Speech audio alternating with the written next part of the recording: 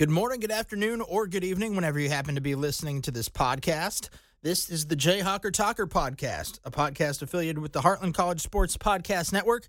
My name is Mark Van Sickle, and let's get rolling with today's episode. Don't forget, you can download, subscribe, give this thing a 5-star rating, and tell 5 friends who enjoy Kansas football, Kansas basketball, whatever has to do with Kansas athletics. Tell them about this podcast, and we will keep things rolling from there. All right, let's do some football talk. I know it's basketball season now, but we've got KU going to the Guaranteed Rate Bowl, of course. Talked about that last week in the podcast. December 26th in Phoenix, Arizona. KU UNLV 8 p.m. kickoff Central Time on December 26th. Should be a fun bowl game for the Jayhawks. They are favored heavily. Going to talk about that coming up here in just a little bit. But let's talk football first, because that is some big news around football this past week. Not huge news in the Jayhawk world, but, I mean, the transfer portal is open. So whenever the transfer portal opens up after the season ends, that is when things start getting a little dicey. Now, there needs to be some safeguards around the transfer portal. It's just kind of open free agency. People aren't playing bowl games with their teams. It's just a little bit wild, wild west right now. And I think they need to jump on that a little bit. There's certain things that I like about it. There's certain things that I think can be changed a little bit. So that's just something to keep an eye on, whether it be Kansas or any other school for that matter. So if you're listening and you're a fan of another school, maybe you watched the KU Mizzou basketball game last week and you hate listening to this Jayhawk podcast, you're a Mizzou fan, you could have some transfer portal excitement for your team as well. But for the Jayhawks this past week, you saw Deshaun Hanika transfer from Iowa State to Kansas. Now, Hanika didn't play for Iowa State this past season. He was one of those players that was caught up in the betting scandal up there in Iowa. I know University of Iowa had some of it. Iowa State had some of it. But Hanika was one of those guys who was caught up in it and was not allowed to play this season for Iowa State. So he decided to jump into the transfer portal, and he decided he wanted to play for the Jayhawks. Now, he's from Topeka, just up the road from Lawrence, Kansas, about a 30-minute drive from Lawrence. He said as much that he's about 30 minutes from campus to his parents' house, which is pretty cool. But he announced he's coming home to Kansas. He had a breakout year with the Cyclones in 2022, 17 catches for 244 yards and 4 touchdowns. Sounds like something that KU could use next year, especially with Mason Fairchild graduating this year. So Mason Fairchild, tight end, out. You can bring in a guy like Hanika to take over in the Mason Fairchild position and get you some of those yards and some of those red zone touchdowns. So he didn't play at all, like I said, in 2023. Was suspended for the allegations of violating the NCAA sports betting policies. His case was dismissed in October 2023. So he says, despite all of the issues that happened there with the betting, the dismissal, everything like that, it was kind of a blessing in disguise for him. So this was a quote from Hanika. He said, "You kind of sit back and you look at things differently. Things are moving 1,000 miles an hour through college athletics. You're getting ready for the next step, not really enjoying the little things, taking some things for granted." And Hanika said, "It really made me slow down and question, is this something I want to do? I finally figured it out. It hadn't changed. This is what I want to do for the rest of my life, and I'm grateful Kansas has given me that opportunity." So Kansas reached out. This dude, you look at him, you look at what he's all about. 6'6". This is a guy that can be a red zone target. 4 touchdowns in 2022. Just started to get things rolling. Probably would have had an even better year in 2023 had he played. So, again, kid from Topeka. Jayhawk fans growing up. Another one of those guys, just like Devin Neal. Devin Neal is from Lawrence. Grew up a Jayhawk fan.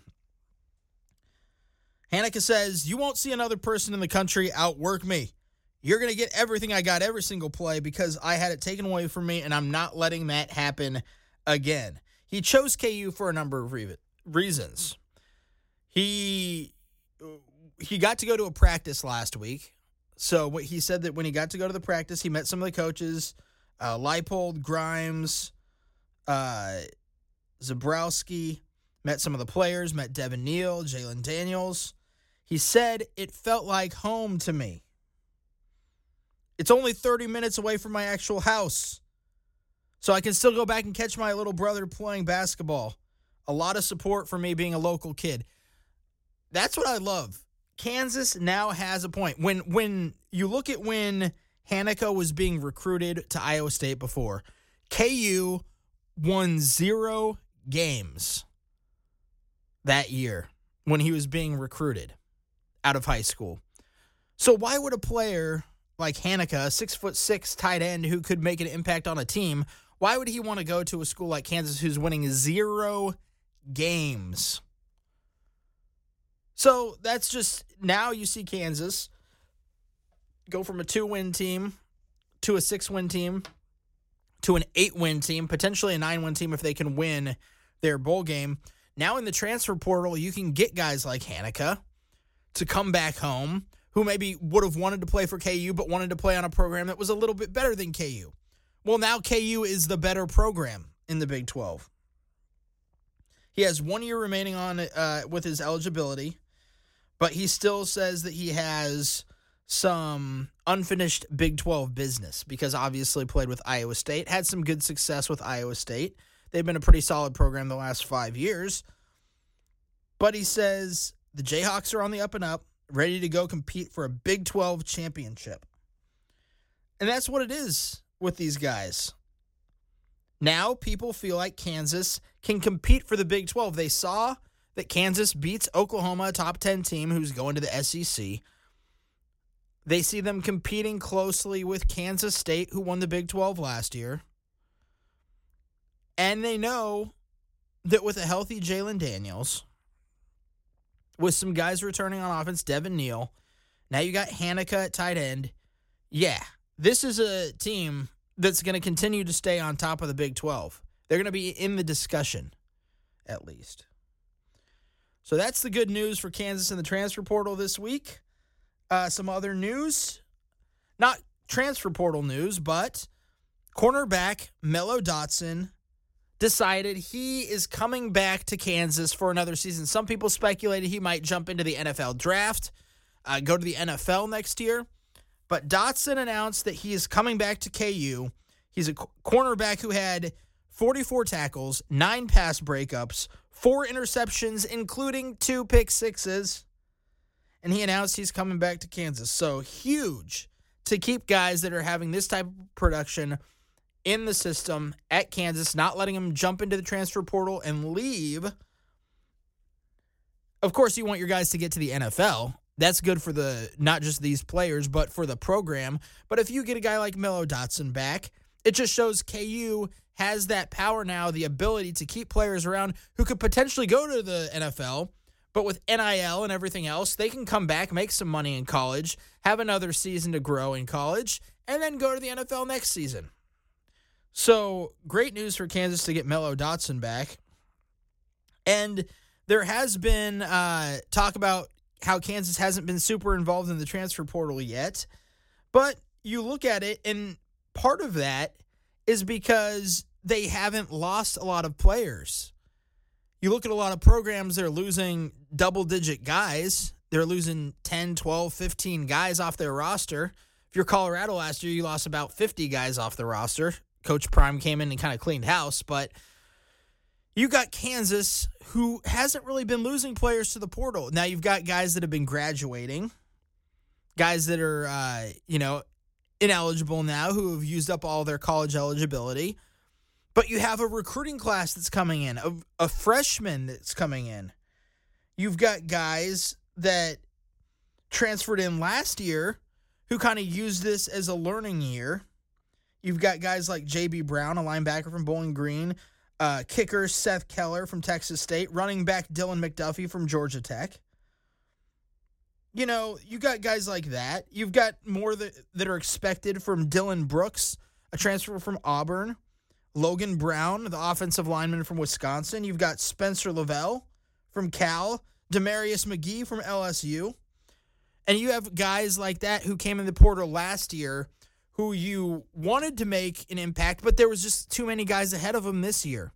So when those guys graduate, you have these guys who were from the portal last season be able to step up in their place. You don't have to go out and look for new guys because you've had a guy that's been in the system for over a year now.